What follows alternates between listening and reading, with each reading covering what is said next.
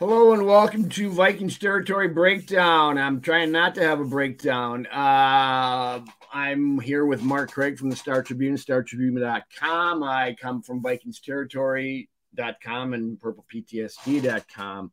And, yesterday, Mark, was quite the disaster. My daughter is a nurse at HCMC downtown, and she says there's been a whole spate of twisted ankles and wrecked knees and all the stuff from all the folks jumping off the bandwagon coming into HCMC. So actually, no, she's down in Mexico on a vacation coming back on Tuesday. So we really don't have any actual numbers, but I think there's some pretty unhappy people yesterday, and as well they could be. I mean, there's a lot of problems with that game. Problem number one was the defense. Number two was the offense, running game, and not protecting the QB. And then there's some coaching decisions that we have to talk about, but special teams. Pardon me. You left out the special teams. I think one of the biggest plays was the fake punt. So absolutely, there was a lot of big plays in this game that really decided it. From the fumble down by the goal line to the fake punt to not covering the tackle eligible play to long passes that were going for touchdowns that were wide open. Oh my God. I mean, you texted me yesterday when you were, well, I won't talk about your first text when that play happened, but your second text, what the heck was Cameron Dantzler doing? I mean, everybody was looking at Bynum because he was the nearest guy to Williams, and I didn't know what you meant. And then I saw it last night online. I go, oh my God, what was he doing? I have no answer. No answer. Not traveling this year, so it's like I went back and made sure there was nobody on the outside of him because I'm thinking, okay, he's got to protect the outside, and there's no one there. It's just a bizarre play. Partially, the secondary is in a bit of a mess. They're missing Harrison Ford. It's a big deal, but it shouldn't be. Harrison Ford is. Now, if they're missing Harrison Ford's got to be about 90 right now. I was going to say Harrison Smith's about that old, isn't he? Or at least I am. They're missing Harrison Smith, which is a problem, but it shouldn't be. They're getting Dantzler back basically from 4 weeks gone on IR. They're getting they got Duke Shelley in there because Caleb Evans is gone on IR, and I don't know if they know what each other's doing. They certainly didn't on that play, and there was other plays. I mean, throughout there was so much open territory for those receivers in front of the secondary and behind the linebackers and what have you. It's a mess. It's a mess back there, and we're going to talk about that coach behind it all. But Mark, what did you think of the game, and what do you think of problem number one, the defense?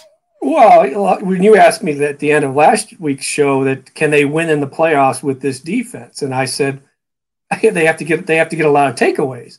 If they don't get the takeaways, and you're giving up 400 yards, five straight, this first time in franchise history, 5 straight games with 400 yards of offense, and each time I believe it was over 300 yards passing.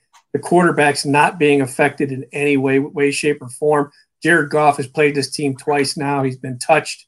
He's been hit, I think, 4 times. He hasn't been sacked. Oh, my goodness. So it's, when you play like this and you are this leaky and you don't affect the quarterback and you've got, second, third, fourth line guys in the secondary. Now, you mentioned that Harrison Smith being out shouldn't have been a big deal. I think it's a huge deal when you don't have a pass rush. Harrison Smith has been able to come up with some that – he's in the right place. You kind of need him back there. Not that he would have made a difference, but they cannot they cannot win in the playoffs unless they have takeaways. This defense is not going to suddenly be that much different. They can win games, but you're seeing now. If this was Mike Zimmer talking about his offensive coordinator, we'd all be saying he's throwing, the offensive coordinator under the bus.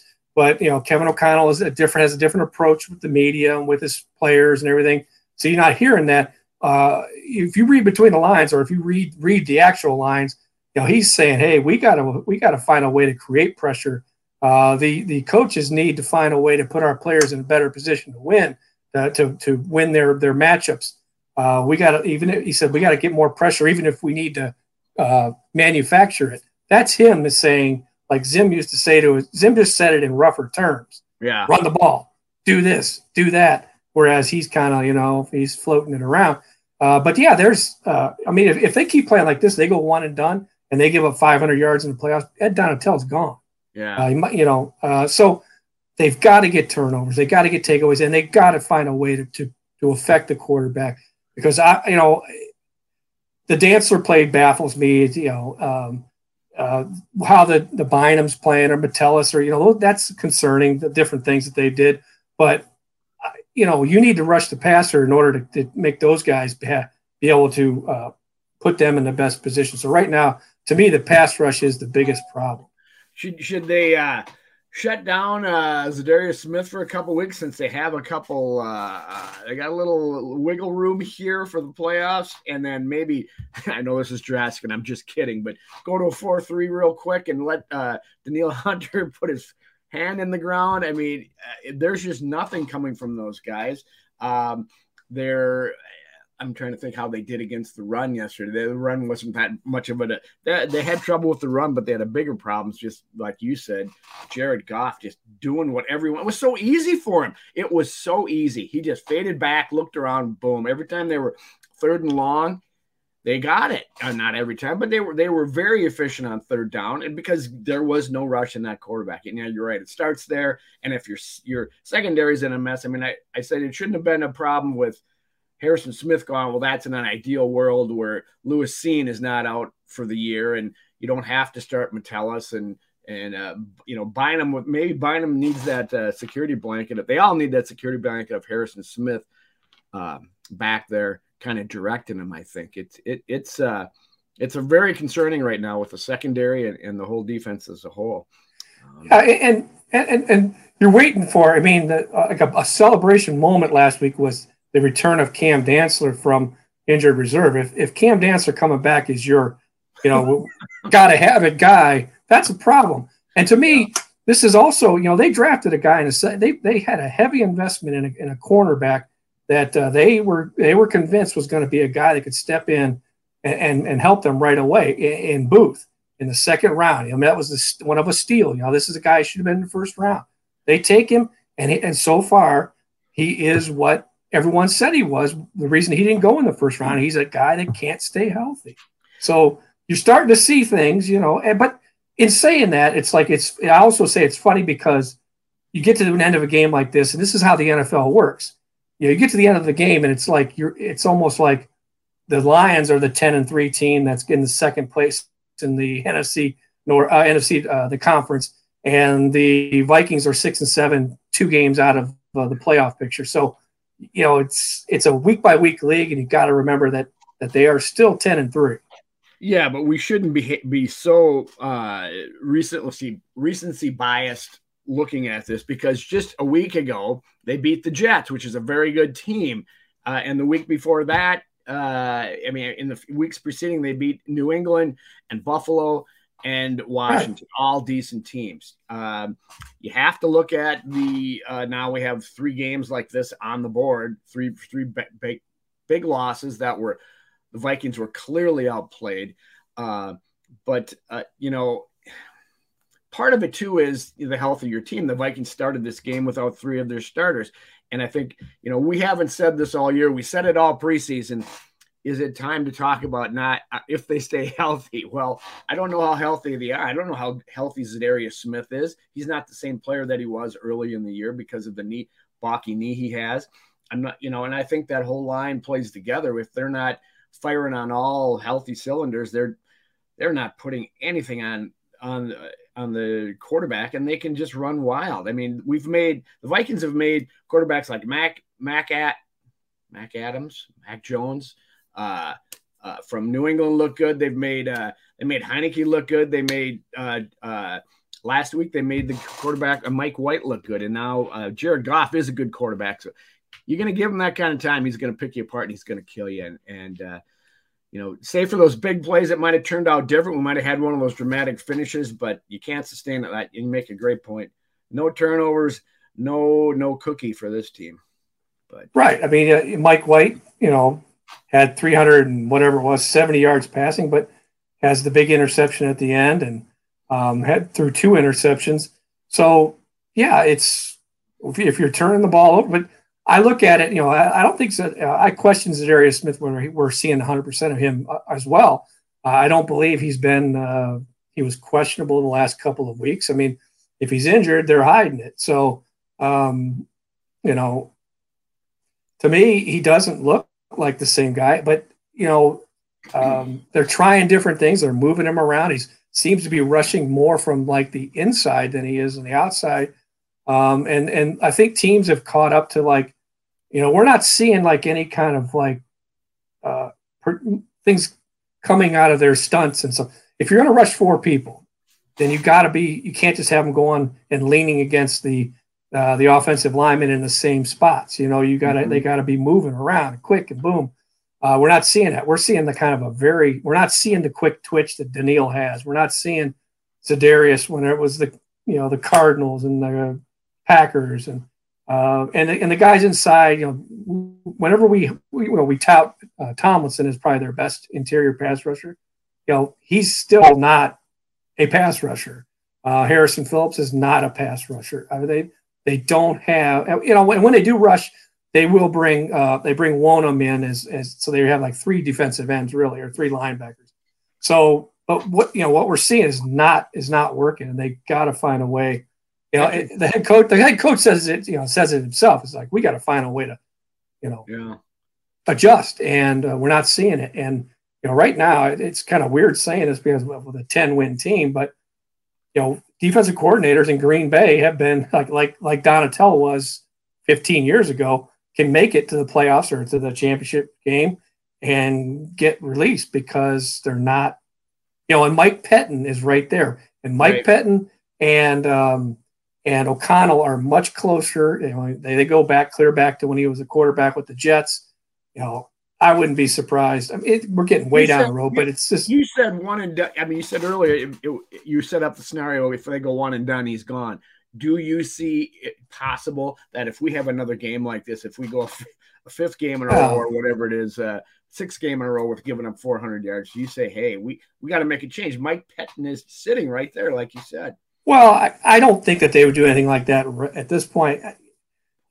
Pettin might get more involved behind the scenes, I would think, but that was kind of Mark. Why is it? Yeah, well, they are. I think O'Connell is getting involved, and he said it. He said it. I don't believe it was at one of his press conferences earlier in the year about I think it was around the time where Harrison Smith, maybe they were in London, 4th game or whatever it was, and first time we'd seen Harrison Smith line up and overload his side and rush, and I think we were talking, and I said, it was nice to see something like that. And he was saying, I think in a group or whatever, we're like, we need to find a way to manufacture some pass rush. Well, it's down the road here, and I think that a lot of warts have been covered up by winning and turnovers and takeaways. Red zone, the Jets go 1 of 6 in the red zone. The Patriots, I believe, went 0 for 3. So, there's 2 weeks there where teams are just pounding the red zone but not getting in. So we knew there were issues with the defense, but let me ask you that. They just got to, at this point, they just got to play better. They just got to play better. And I guess I got to ask him because people have, you said it, I've thought about it, people are talking about it online, just bring in, they got Mike Pettin sitting there, bring him down and have him call plays. Do two coaches call plays so differently that it would make a difference? B, if you set up your defense for the year, is it all, play calling by that defensive coordinator? Is that the biggest difference? Because why isn't, and here's my third question, why isn't Mike Pettin part of this to such a degree already? They brought him in as this overall defensive specialist. Shouldn't he be sitting there with and knowing exactly what Ed Donatell is going to do and being in agreement when he's out there calling plays on saying if the calls and formations and positioning of his defense are the problem, and you can solve it by letting Mike Pettine go. How come this has not been solved some way sooner? They're in the same goddamn meetings. Well, I mean, if you're talking about like on the play call, like you'd have two coordinators talking about what they're going to do, and one talking. Yeah, you can't do that. There's not enough time for all that. There's not enough time for that. If you're making changes or you want to like introduce some different, stunts and some different blitzes and stuff like that, that's got to happen during the week. And Pettine, if I'm sure that's what he's here for, is right, be part of all this. And he's just as guilty then as himself if he's involved in all. It's a combination of I mean, it's not that you're not going to come up with the perfect scheme and just make everyone different. Right. So I don't know. You can't change it mid-season. You can't come up with a new scheme at this point. They got to keep rolling with it, don't they? Right. You just have to, you file it away, and next week, suddenly if they come back, Indianapolis is a good, to me, would be Indianapolis at home would be a good get healthy game to turn everyone around. This is the kind of game where you could probably, although I've said it, that's how I used to pick games. I say, hey, we're at US Bank Stadium. The pass rush is going to feed off the crowd, and that's how you pick a game. And now it's like I see Jared Goff come in, didn't touch him. I saw Mike White come in, didn't touch him. Mac Jones is not a mobile guy. Didn't really affect him. The quarterback's just not being effective. So that to me is the priority number one. How do we find a way to get to this quarterback? It doesn't have to be 6 sacks. It's got to be moving him off his spot and hitting him and just affecting him. Jared Goff was not affected. He was just kind of, so easy. It was so easy. One more coordinator question. What about adjustments? I mean, the Vikings on both sides of the ball are the worst goddamn team coming out of the locker room at halftime as we've ever seen. I mean, they thought they were all set up yesterday. They were going to go down there and score some points right before half and then get the ball right out of half and take the lead and put this game away, start moving away from boy. It didn't happen before half, and they came out and 3 and out, and then they got the fake punt, and bam, it was gone the other way, and it was over. It was right. Well, that's why, the fake punts, one of the things I wrote about was because they did what you're saying. If you want to talk, if we're just talking about adjustments based on results, okay, the 3 and out, the offense 3 and out, okay, also you must not have adjusted well. Well, the defense, it should have been a 3 and out, and then they put the punt team on the field, and the up back gets the ball, and there's nobody on that end. He just takes off. I mean, he could have, if it would have, I think it was 4th and 7 or whatever, he might have been able to like walk to the 7 yards. I mean, he was just, CJ Ham, it was the guy on the end. So I'm guessing that his job is to set the edge. There's nobody really behind him. But if anything, he was rushing toward the inside, and it was just there. I mean, it was just, and that was in your 5 points. That was in your 5 points in the Tribune. But you did say that they should have seen it. Why didn't they see it? Was it just a matter of CJ Ham not seeing it? Recognizing it? Well, I mean, the reason they should have seen it is because in 40 games that their special teams coordinator and Campbell have been there in Detroit. There's like 7 games where they've run a fake punt, and they've gotten 6 of them now. So it's had to be, that had to be high on their radar too. And the guy that ran for 42 yards has done it multiple times now. So yes, it should have been that should not have happened. God, if I was him, I would go 3 and out every time and run a fake punt. Look at that percentage, Yeah, and then you look on the other side where even the bad play that Detroit made on special teams, they jump off sides, puts the Vikings in 4th and 1, and then they get stopped on downs. I mean, we're talking about the horseshoe that they've had. This was the horseshoe was upside down for them. Good. Maybe it was like the good old days for some Vikings fans. So here comes put that narrative where the sun doesn't shine. Is that what you're saying? Well, if I were you, with this defense, I would be kissing that horseshoe and like praying that take us to the end of the year, buddy. Oh God, there's probably more to talk about the defense. I don't want to anymore. I'm kind of disgusted. It's a big problem. It's a big concern. It's going to be the the deciding factor for this team the rest of the way and into the playoffs if they still make it. And the offense, I think, showed yesterday. They'll make the playoffs. I know. Let's not get crazy here. Well, I got to wait till I see it because, I saw yesterday out, there's a recipe out there on how to beat the Vikings. If they can't get turnovers, just throw the ball in it.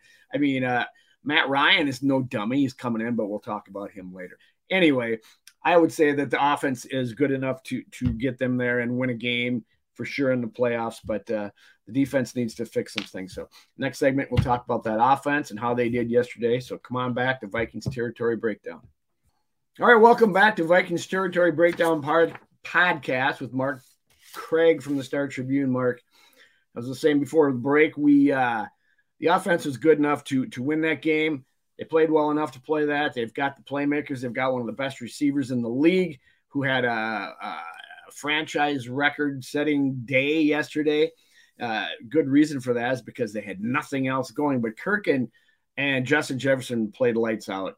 Granted, it was once against one of the worst defenses in the league in yardage and points, so they should have made some hay. They didn't make enough hay for this defense, but quite a showing by both Cousins and Jefferson yesterday, wouldn't you say? Yeah, and you talk about that they both statistically are 31-32 in the league in defenses, but I tell you, I saw a bigger difference. I saw a much bigger difference in their defensive front compared to the Vikings defensive front. Granted, the Vikings were without their starting center, their starting left tackle, and I thought that their right tackle, who we continually praise over and over, right. It's like, I did a story on Sunday about the most underrated Viking, I thought, my pick was KJ Osborne, and wrote it in a way where I talked to two guys, KJ being one of them, who's the most underrated. And I joked with them when they were trying to think. I said, well, you can give me the overrated. And now I'm, Brian O'Neill keeps playing like some of the stuff he did yesterday. I mean, he got schooled by a rookie on. Did. Now in his defense, he schooled the rookie at home, but in this game, one of the tackles for loss on Cook was Brian O'Neill just whiffing on Hutchinson. One of the sacks was on against O'Neill. Yep. The offense played well. The passing game played well. The running game was atrocious. 15 carries for 23 yards for Cook and then 1 yard. They could not move anybody. Again, it was, with Justin Jefferson, it's a shame that it came in a loss. But he's up there. People are now going to want to say Randy or Justin, who's the greatest, and this guy's only 24 years old. Let's let him play. It's I don't care about that. I just love what I saw. Yeah, and Kirk is getting more and more comfortable with just kind of giving it to him, give him the chance, a chance. They go 3 and out the second half. I think they did not score a touchdown on their first drive, which was surprising to see, and that kind of seems to put them behind. Because that's almost their given is to get that production early on. But yeah, I mean, Kirk played well enough to win. This is where numbers don't. I mean, threw for 425 yards. It's like, who cares if you can't win the game? If you're only scoring that many points with 400 yards passing, but it's good to see Jefferson get the record because he's going to be one of the best ever. Yeah, I mean, you're talking about who cares. I cared because I had Kirk going as my quarterback yesterday, and I was also disgusted beyond compare for watching Cook get stuffed behind the line time and time again.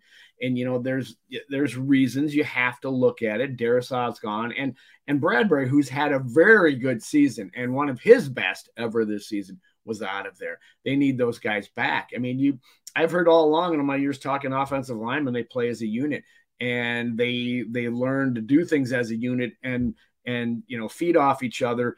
And when one of them's gone, there's a new learning curve. It's just going to have to be. In fact, they lost Brandel during the game, and you had Uli Udo in there, although the game was over by that time. But it was really tough to see Brian O'Neill struggle like that yesterday. You come to think of him, almost take him for granted because he has been so solid for so long. And here he's making mistakes that are huge on camera. What it comes down to here and on the defensive side, the offensive line and the defensive side, the Vikings' depth really came through. I mean, the secondary is missing. There are 2 rookies. They can't even contribute. And now 3 of their rookies, are on IR that can't even contribute to back up when you were planning to. And the offensive line needs some help behind the starting line. I can live with this front line, but the depth behind it is not great. Let me ask you a question about how we got there. Did Kwesi really blow this draft? You can't say injuries are his fault, but there's no depth on this team, and I think that's got to had to been part of the plan in the competitive rebuild is to build for depth. Just don't have it right now. Well, the depth was the cornerback who's not here. The safety who was going to step in beside Harrison and then take over for Harrison's not here. Those are 2 injuries, so I don't know that you can smack him upside the head for injuries. It's just they happen. Not Booth maybe because that was the issue with Booth was he couldn't stay healthy. You're not going to have a left. You're not going to have a starting. No team in the NFL has a starting caliber left tackle sitting there just ready to come in.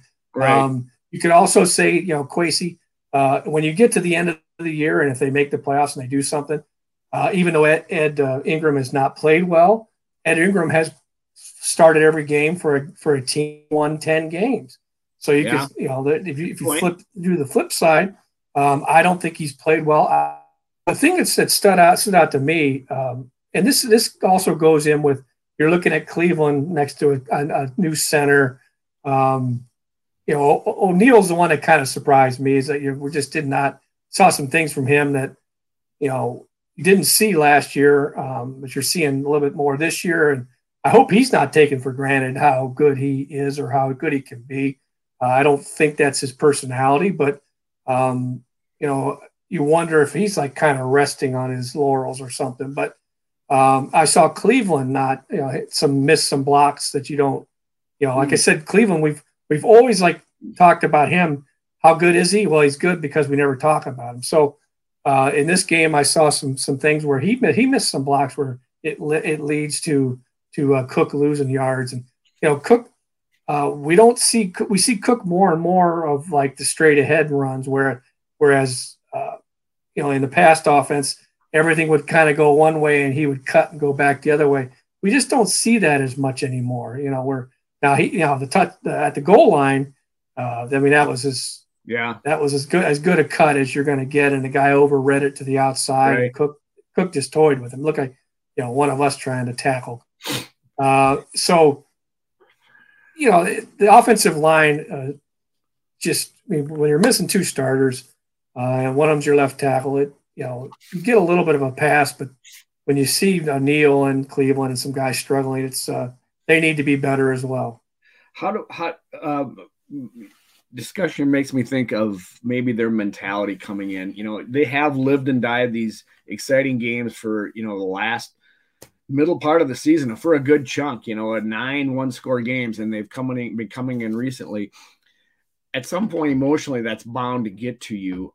Last week after the game, Eric Kendricks had a quote after the Jets game, said, he thinks we're getting addicted to these kind of games, that the other team comes back and they get excited, they get jazzed up, and they hold the line and win the game. And Patrick Peterson said on Dan Barrero's show and KFan, embrace it, So you're thinking, okay, great. Well, isn't it a natural thing at some point? You can't get up for every game, every week to the same level. You try, you hope so, but you're human beings and you're going to wear down. I mean, you're physically beat up and at some point emotionally. They seemed kind of flat yesterday. Detroit wanted it a heck of a lot more. I mean, they're gambling with the punt. They're gambling with the pass to Sewell.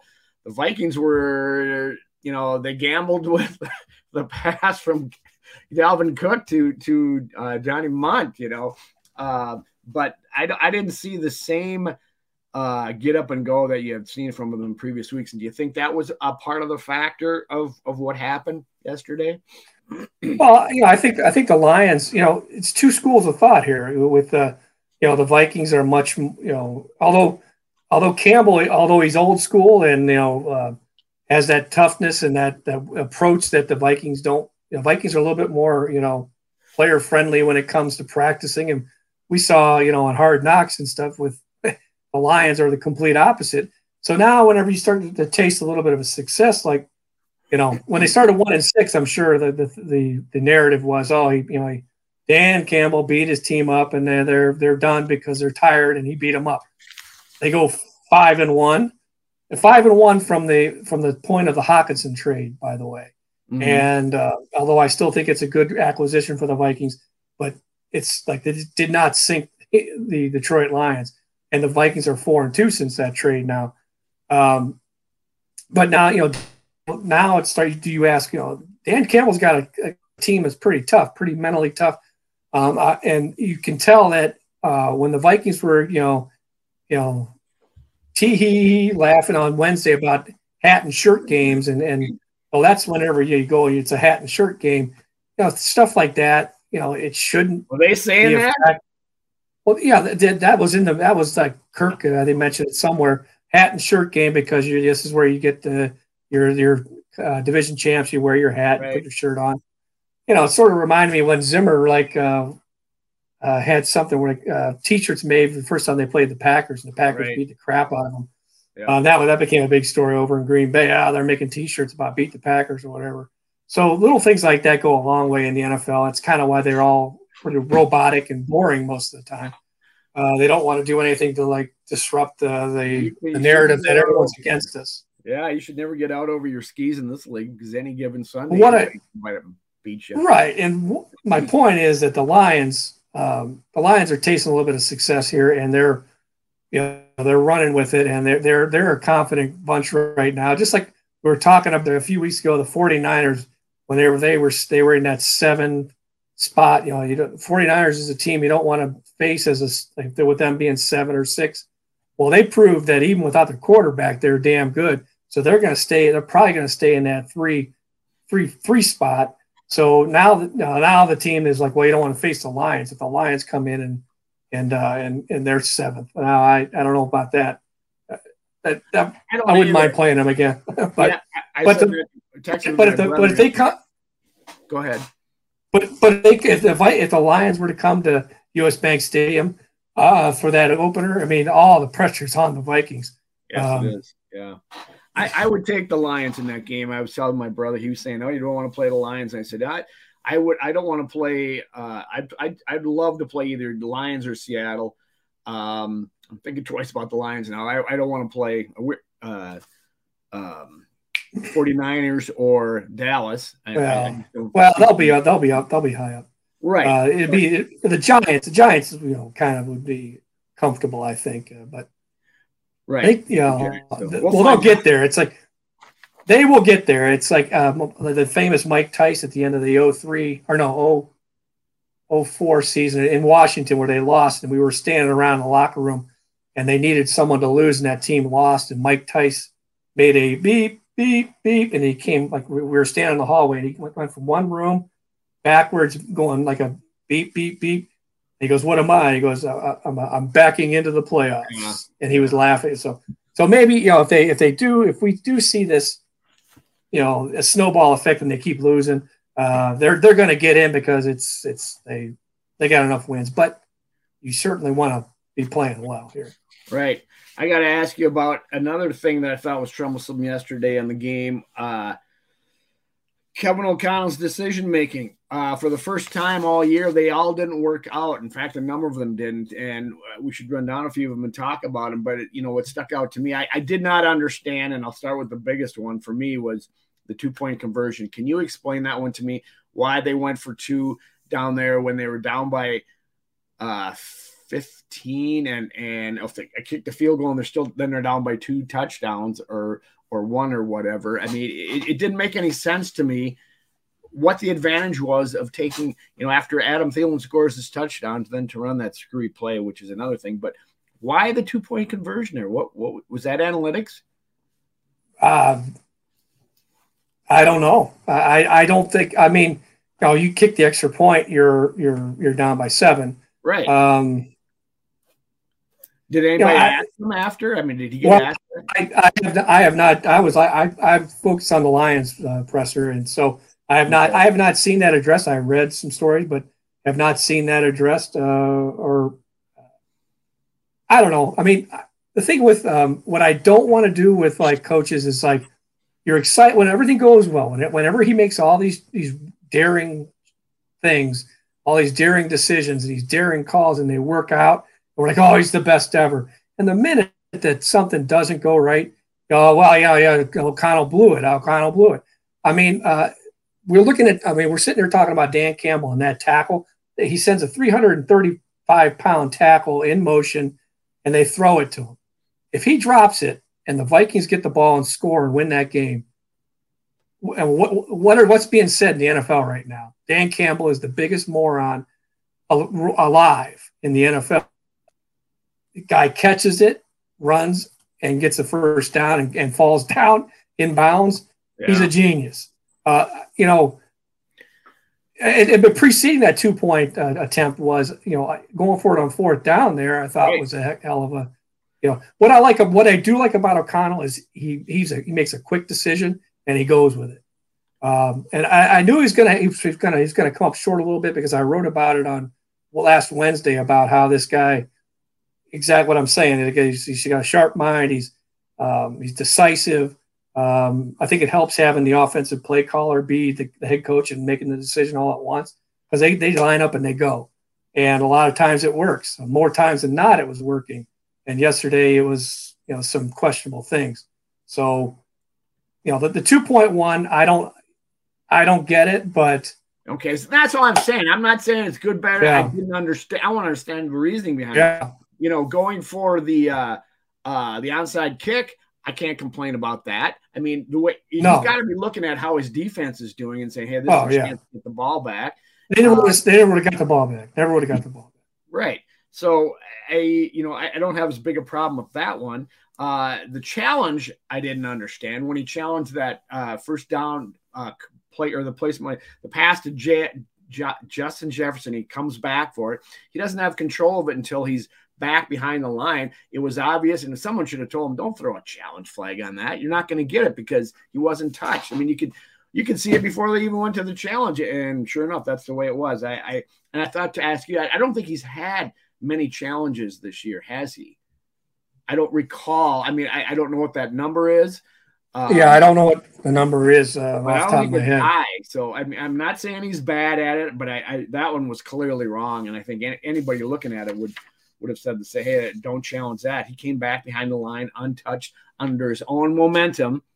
So that's where he is. If he runs backwards, if Jefferson runs backwards and he's behind the line, that's where he is. It's not like he got. Yeah, then that's where they got confused. Whoever told him to throw it, maybe that will be in their next situational masters meeting. There you go. What did you think about the Cook fumble play? That play call was that I liked it because I thought Munt was wide open. I mean, it should have worked. Right. It should have worked. But and Cook had the weirdest approach to the line. He was doing this little happy feet thing, standing up. I guess he was waiting for Munt to break through the line and go or whatever, and gave the defense time to swat it out of his hands. But I don't know. It was first and goal there. I might not have done that one on first and goal. I guess I would have tried something different. But whatever. You're trying to catch him off guard, I suppose. Yeah, I mean, the element of surprise was there. Okay, right. Here's where I have a problem because some people will say, Kirk Cousins having a real good year, a good day. Jefferson's having a good day. You take it and you work it with those two. Okay, I'm not going to sit here and slam it because it was open. They do practice these things, and he has the confidence in those guys to execute what should have been a fairly simple execution. Okay, So I always guard against, like, if it works, it's great. If it doesn't work, it's terrible. Yeah. And I think so much of commentary is done with that. If it worked, it would have been, Kevin O'Connell's a genius. Everyone's focusing on Cousins and Jefferson, and it was there.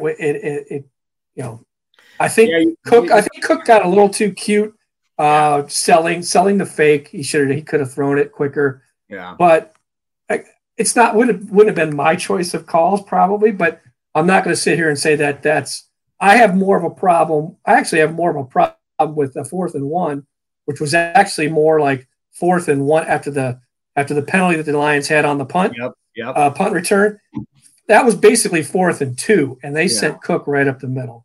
Right. And the blocking wasn't there, and the Udo the number 1 shot in there and got him. I had more problem with that. I had more problem with that call because you're not that kind of offensive line, especially when you got your backups in there. And you hadn't been all day. There was nothing there all day. Yeah, I agree with you on that. And you're right. We're not, if the past a month is good and they're going, all of a sudden it's brilliant, and we're not questioning the call. But if it fails, then we're going to question it. If they make any other really funky call and it's successful, you don't look back and say, what are you making that call for? Yeah. Because you did it, because it worked. It's right. It's hard to do that. For me, the bottom line is most of his calls, and someone made this point yesterday online, which I thought was pretty good. The guy was coming into this game was 10-2, and 9 of these wins were 1-score games. There's got to be some decent decision making from Kevin O'Connell to win those games, in addition to the players executing. So you can't just all of a sudden hammer them when all of a sudden a number of those decisions, like you said, he makes them quit. The play they go when all of a sudden they don't start working for him. You can't say, "Oh God, someone compared him to Les Steckel online yesterday." Yeah. So it's I guess you have to take all that with a grain of salt. But he's human. He's fallible. He's not just this all of a sudden boom and everything's changed. Everything's different. I hope it doesn't change the way he does things, because 10-2 prior to this was pretty damn good going for the Vikings. So, well, I don't think, one thing I do admire about the guy is he coaches with confidence, as opposed to coaching out of fear of like, we can't do this because this might happen. We can't try this because it might not work exactly right, and then I'll get ripped in the media. I don't think he has any of that in him. So I admire that he has the confidence. Like I said, I question more of the slamming Cook into the line than I do like him trying a trick play in that situation.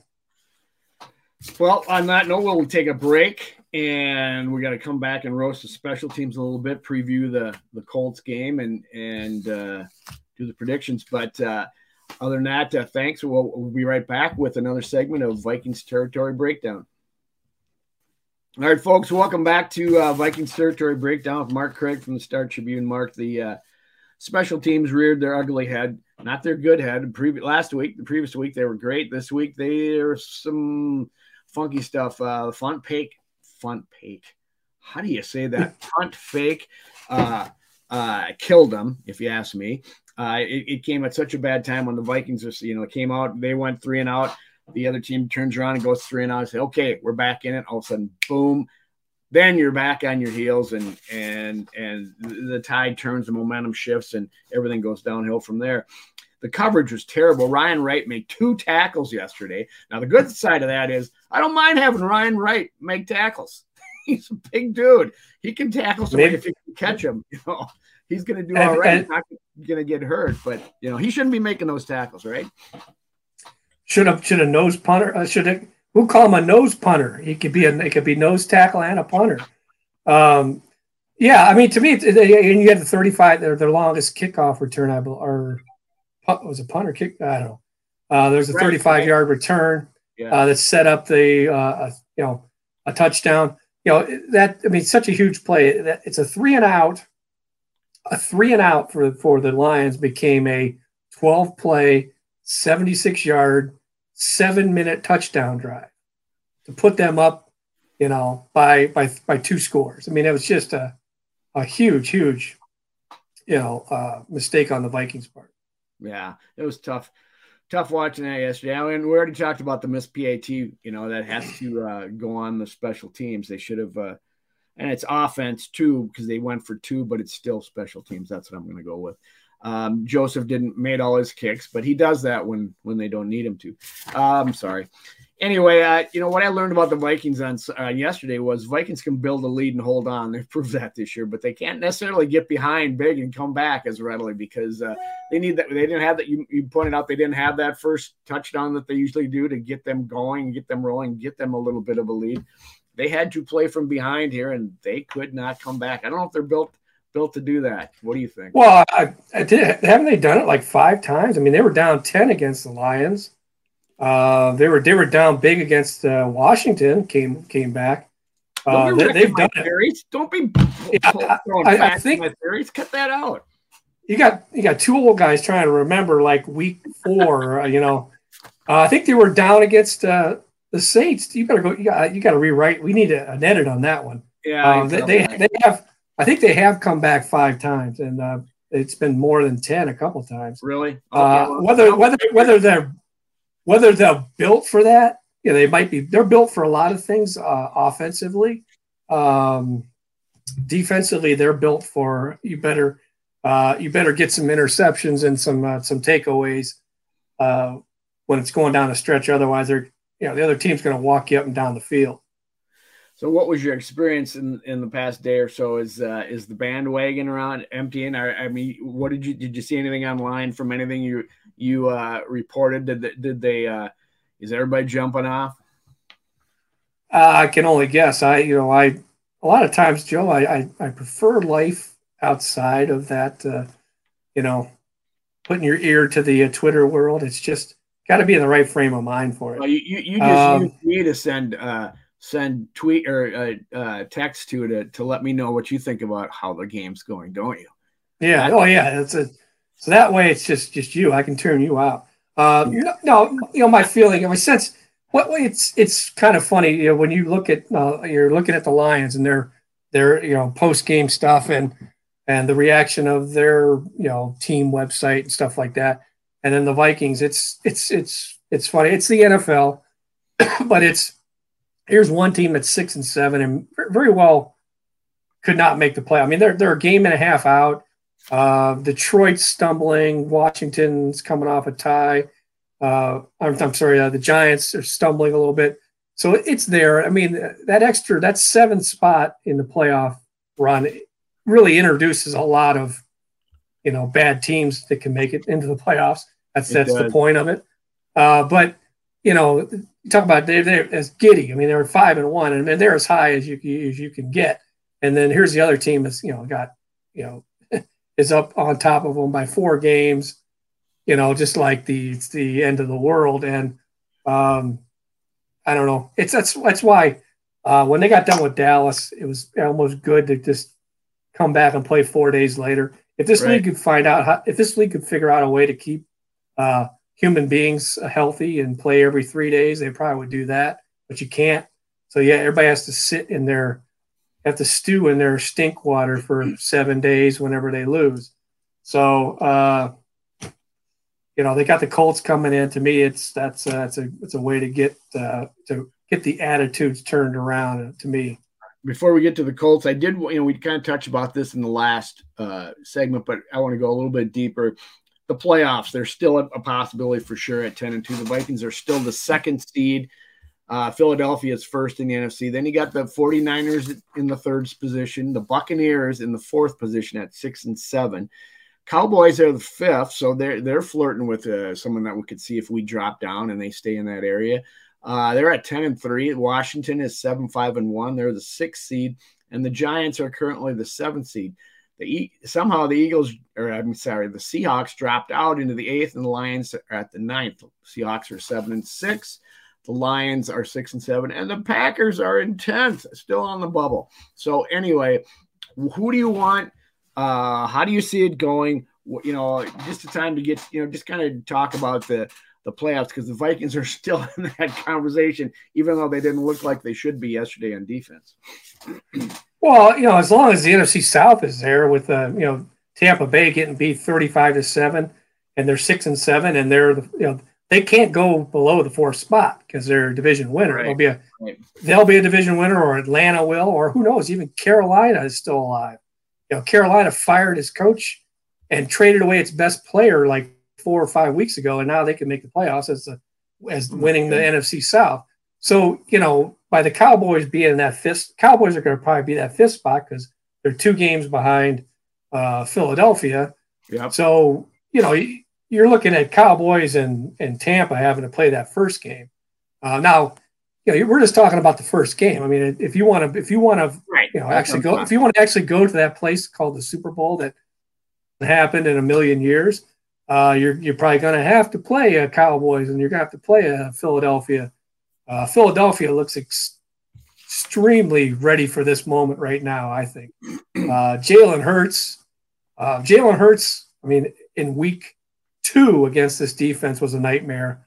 And to me, Jalen Hurts in the playoffs against this defense could be even an even bigger nightmare. So you want to try and get rolling a little bit before you, and hopefully you can run the ball to kind of stay in that game. But, in saying that, week 2, the defense, that second half, special teams and defense tried to get them back in the game, and Kirk kept throwing interceptions, which really helped on deadline whenever you're writing, because every time you thought you had to change something, every time I thought I had to change everything I was doing, I looked up and Kirk was throwing an interception. So he helped us out a little bit. Most of our listeners are concerned about your deadline. I know they are. Yeah. I would say, that first game, the Lions, if they make it in, would still be I would think a favorable. You're right at home. The Giants are nothing special right now. The quarterback is nothing special. Taylor Heineke coming back, if they were to play Washington again, he's got a bigger horseshoe than he's got the Case Keenum sized one. So, you never know what's going to happen with that guy. And also that defensive front for Washington would be, no matter where they play, could be a problem. So, if I had to pick one, I'd say I'd want to play maybe the Giants at home, open up that way.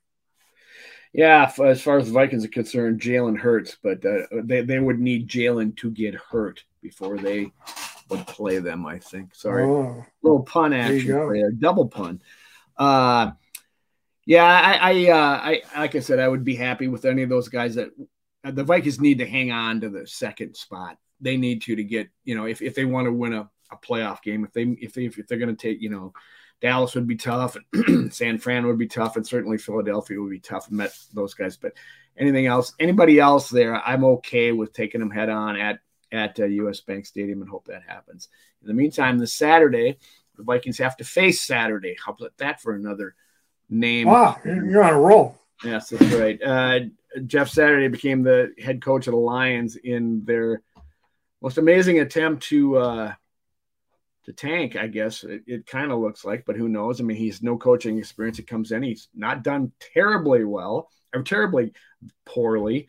He has won a couple games, but he won one. Won? Okay. Well, he won his first one. I thought when he won his first one right out of the chute, which we all knew was going to happen because we all made fun of it and everything. He came out. He beat the Raiders. I thought he was going to get fired for that win because clearly he's brought in for one reason, is to make sure, let's tank the season, get a better pick. Guy was coaching high school and obviously talking on ESPN or NFL Network or whatever. Well, hell, I coached grade school basketball, girls basketball. Does that make me eligible to do a little NBA action? No. I was 11-0 coaching boys and girls soccer when my daughter was 6 or 7 years old. All I said was spread out and good job, and they never spread out, but they did a good job. Hire me. Yeah. Well, the Jonathan Taylor came in. He had a great season last year, number 1 pick in so many fantasy leagues, and he's really kind of not replicated that. He has spent some of the time injured, but he's back healthy and he's in there. So that's going to be difficult for the Vikings, who are not great at stopping the run. Matt Ryan's the quarterback. Matt Ryan's on the last legs of his career. Got this, after all these years in Atlanta, now he's up in Indy, and he's settled with doing rotten so they can draft his replacement in the draft next year. And I think you said earlier it's a game for the Vikings to get right. I'll be perfectly honest with you, with an experienced quarterback and a decent running back, I'm not feeling so confident about that at the moment. It could go the other way, but it is at US Bank Stadium. They did bounce back well after the dispiriting loss to the Cowboys. So I'm hoping and thinking they will do it here, but what do you think? Well, I mean, the only reason to be concerned is the fact that, once again, they don't affect the quarterback. They do not disrupt quarterback. Say what you want about Zimmer, but when teams came into US Bank Stadium and Daniil was healthy and Everson was on the team and rolling, and the way that they rushed the passer and the things that they came after the quarterback with, it was a hard day at US Bank Stadium for the other quarterback. And saying that, we've watched so many times where they've come in and not been affected. I mean, Jared Goff is a statue. They should have been knocking him all over the place. They didn't do it. So Matt Ryan is a guy that, if his biggest problem right now is he's 100 years old and he looks 100 years old whenever they're knocking him all over the place. He could get right himself. But I just think the Vikings have more to play for. The Colts are, being on the road, being the fact that they're really not trying to win, they're out of it. I like the Vikings, but I would not be surprised if Matt Ryan comes in and has a big game. That's so weird to say, because this defense, to say that, I mean, it shouldn't happen. This is a great crowd when it's not the Cowboys game, apparently, or when the Packers are doing well here. But overall, it's a great crowd, and this should be a game where you take care of business and you move on. And I'm gonna pick them to win, but I don't think it's going to be as easy as it should be. Jim Irsay is going to make sure that the Vikings get right in this game, right? He's going to come out and tell Jeff, okay, you had your win, you don't need another one here. Make it close. Vikings are the late game victors, and maybe Jim said something at the halftime of the Cowboys game. The Colts are coming off their bye week, so with a team that's kind of out of it, coming off a bye week might mean that their minds are somewhere else as opposed to they're refreshed. But they threw a heck of a first half at the Cowboys, and then that second half they gave up. They got outscored 33-0 in the fourth quarter by the Cowboys. There's a halftime adjustment for you. Quit scoring. Let them score. Yes. I'm going to pick the Vikings as well, just so I can stay ahead of you. I got a 2-game lead going for the Mankato beer that we're going to have at the end. My brother took a long cross-country trip and finally sat down and listened to the podcast. And he says, when he first came in, he says, I struggle to think, how do you talk about a Vikings game for an hour? Because that's a good question. It is, and he was very happy to hear the Christmas Vacation movie debate at the end. He goes, okay, now I get it. That's how it happens. So for whatever it's worth, that movie's still unfunny, and I'll just leave it with that. Wow. That's non-negotiable. Anyway, that's all we got this week. Hopefully the Vikings bounce back. Hopefully you all come back. Thanks for being here for this one. Mark, thanks for your input. As usual, Mike Woldham, producer behind the scenes, thank you, sir. Thank you, Joe Johnson, for putting us on here in the first place. And for Joe, we got to keep it rolling. We got to get him to the playoffs. Kirk Cousins is winning ball games, and that's just how Joe would love it. So I would love it too. Until next week, we'll talk to you and Skol.